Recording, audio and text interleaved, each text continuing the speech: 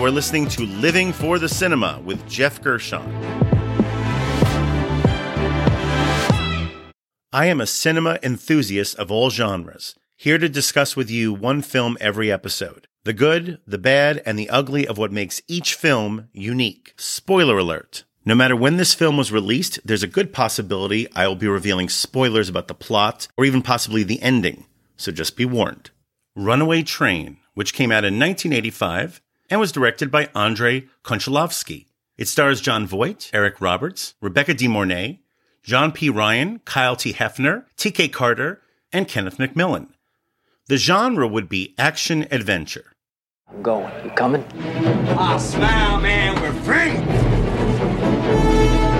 We make a hell of a team, don't we, man? I don't know nothing from nothing. Being around me is really stupid. I'm at war with the world, everybody in it.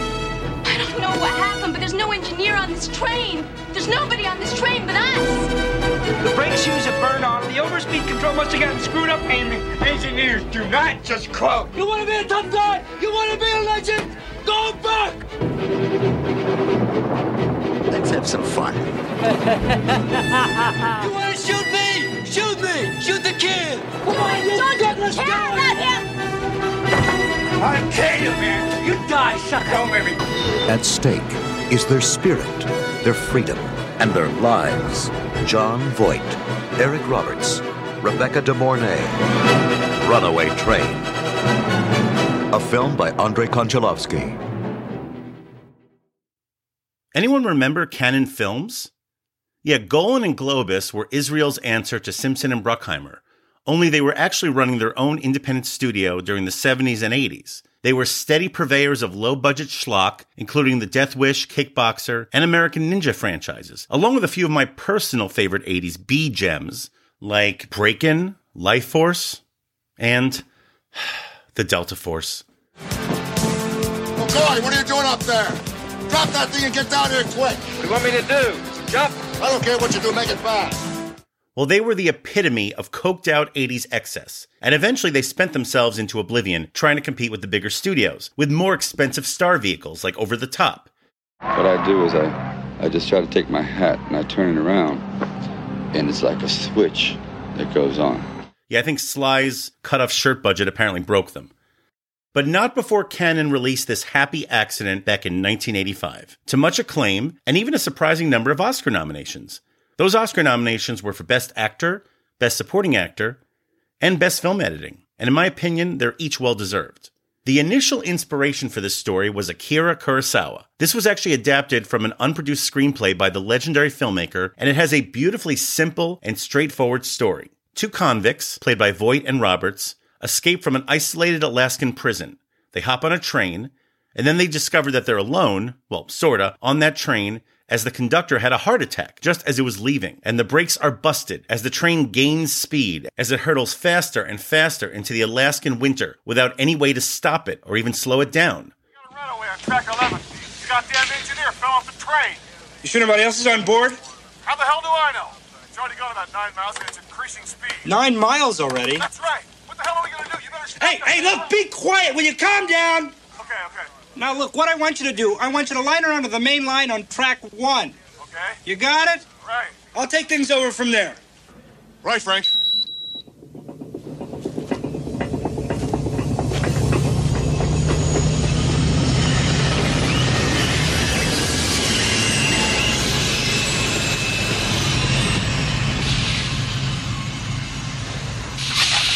Shit! And hot on their trail, determined to catch them, is Rankin, the obsessed prison warden who has developed a very personal rivalry with Voight's Manny, who is a career criminal and became a sort of hero to his fellow convicts before escaping. In the years leading up to this, Manny successfully filed a lawsuit against the prison for abuse, and this has made Rankin quite bitter. Rankin is played by the late John P. Ryan, and he's a character very much like Javert from Les Miserables, written and performed in broad strokes. Yeah, I didn't think you wanted to back up that loud conversation. Wipe that piss off your face. And I want to hear any more crap out of you. If I don't get my convicts back, the prison will be out of control. You know what a riot in a maximum security prison looks like? Your brains are too small to imagine it. Now, where's the train? Truck run. I'm gonna kick your teeth and you're playing with me. You tell me real straight, got it? You tell me how to find that train with a helicopter. Yeah.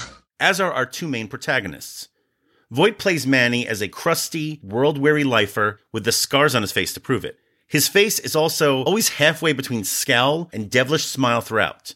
It's a pretty ballsy performance, and it might even be the last truly great performance given by Voight before he would begin playing mostly over-the-top villains in the 90s, while occasionally going nuanced with Michael Mann. He also has great chemistry with Eric Roberts. He's Buck, and Buck, as played by Roberts, is kind of a wild-eyed, R-rated version of Forrest Gump, who never shuts up, and though I can see how many might find this character grating, it works well for this movie because of the stark contrast with Voight. Their scenes together are filled with exchanges and monologues, which on paper should not work, but they do because both actors are just going for it. Hey, Manny, I want you to know I'm proud to be hooked up with you, partner.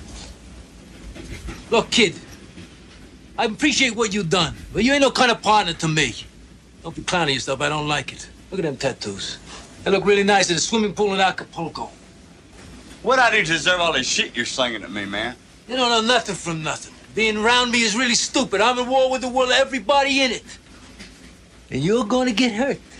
And let's not forget Rebecca De Mornay. And her performance is probably subtler than the others, but she still brings some power herself. We add her to the mix about halfway through the film as a railroad employee who got stuck on the train, and suddenly you have three folks fighting the elements, man against nature, to stop this train in a series of hair-raising sequences which are impressively shot from all angles, to the point where the train itself starts to take on a character all its own. With incredible stunt work and stunning cinematography, this film is a technical marvel, though much credit also has to go to editor Henry Richardson. He certainly earns his Oscar nomination as he pieces everything together into a very tight and propulsive 110 minutes, which delivers both thrilling action and loads of human moments. Each of our leads eventually has their moment to just break down emotionally, even though it never stops the movie in its tracks, pun intended. And none of that would matter nearly as much if this movie did not end the way that it did. The last 10 minutes of this really do rank among the best of the decade, and for good reason. All of the pieces come together, including a stirring score from Trevor Jones, to result in moments which contain genuine poetry behind them. Manny! Shut it down! Manny, goddammit! Shut it down, Manny! Manny! Shut it down! That's all you gotta do! Manny! He knows what he wants to do!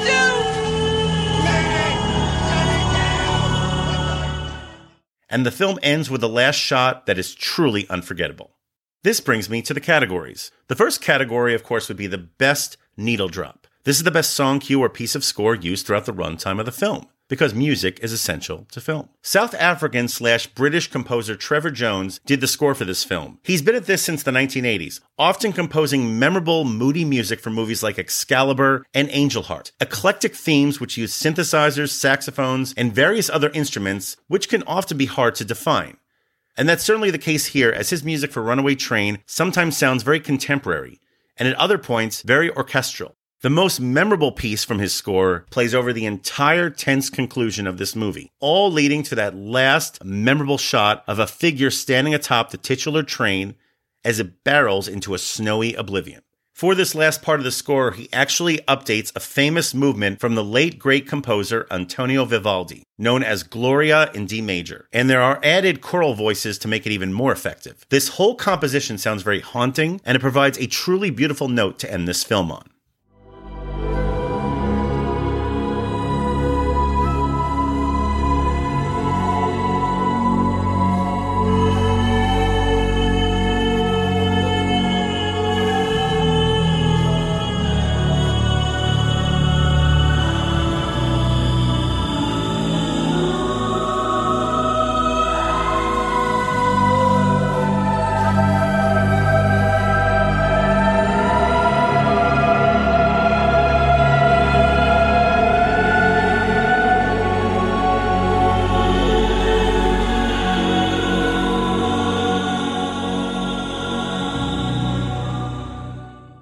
The next category would be wasted talent.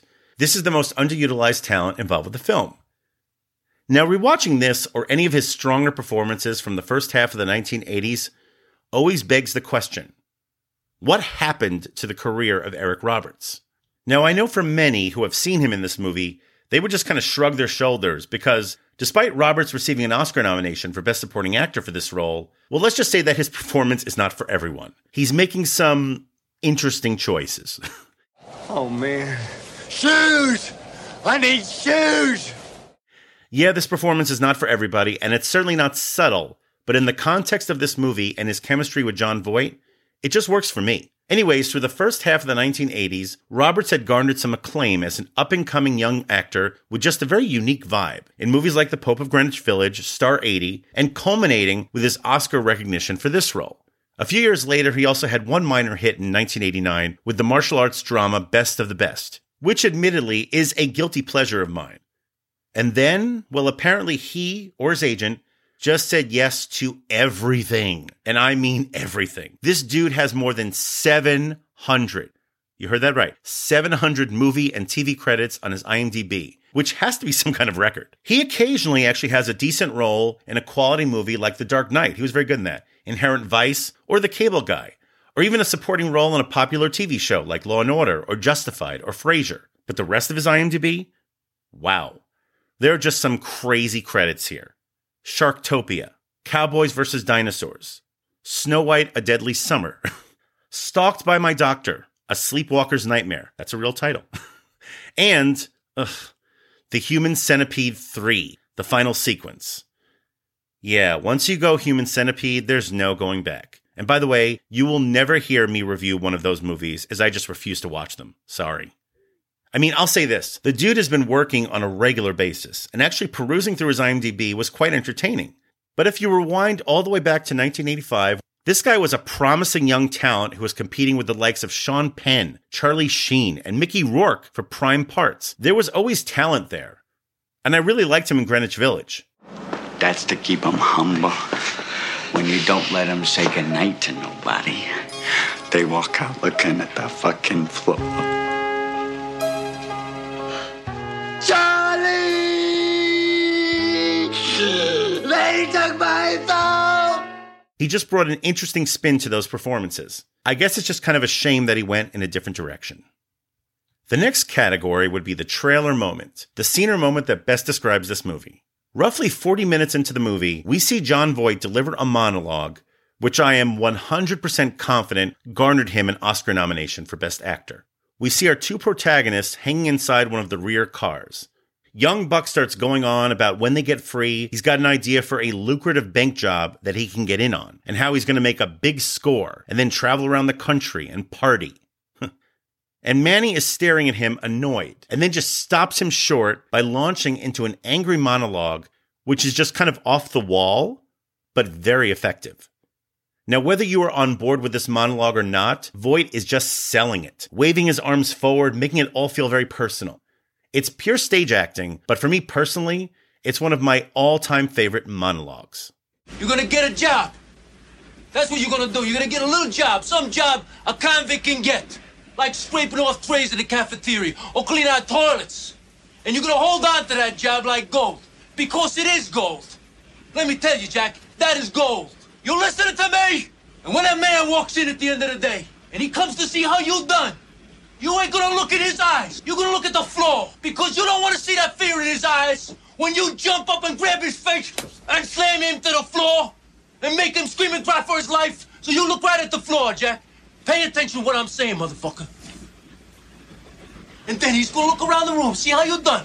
He's gonna say, oh, you missed a little spot over there. Jeez, you didn't get this one here. What about this little bitty spot? And you're gonna suck all that paint inside you. And you're gonna clean that spot. And you're gonna clean that spot until you get that shining clean. And on Friday, you pick up your paycheck. And if you could do that, you could be president of Chase Manhattan Corporations. If you could do that. This brings me to the final category, the MVP, the person or people who are most responsible for the success of this film. Now, despite not receiving an Oscar nomination himself, the man most responsible for the breakout success of this film remains Andrei Konchalovsky, a Russian journeyman director of theater, film, and TV for several decades. I mean, seriously, this guy has been directing stuff since 1965. He directed an award-winning Russian docudrama, which came out just last year, called Dear Comrades.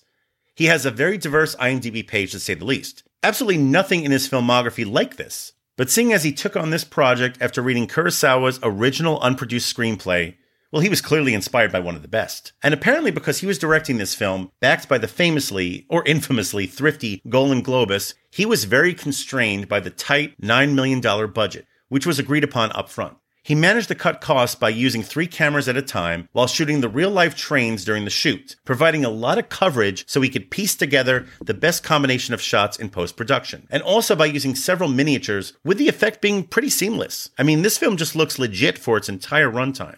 All around, this was just a uniquely ambitious production, considering the company producing it and when it came out. But for pulling it off so memorably, Andrei Konchalovsky is the MVP. Do you think cinema still holds that magic for you? Absolutely. It's not cinema what is magic. It's ability of a person in the screening room participate in joining author in his imagination. My rating for Runaway Train would be 5 stars out of 5.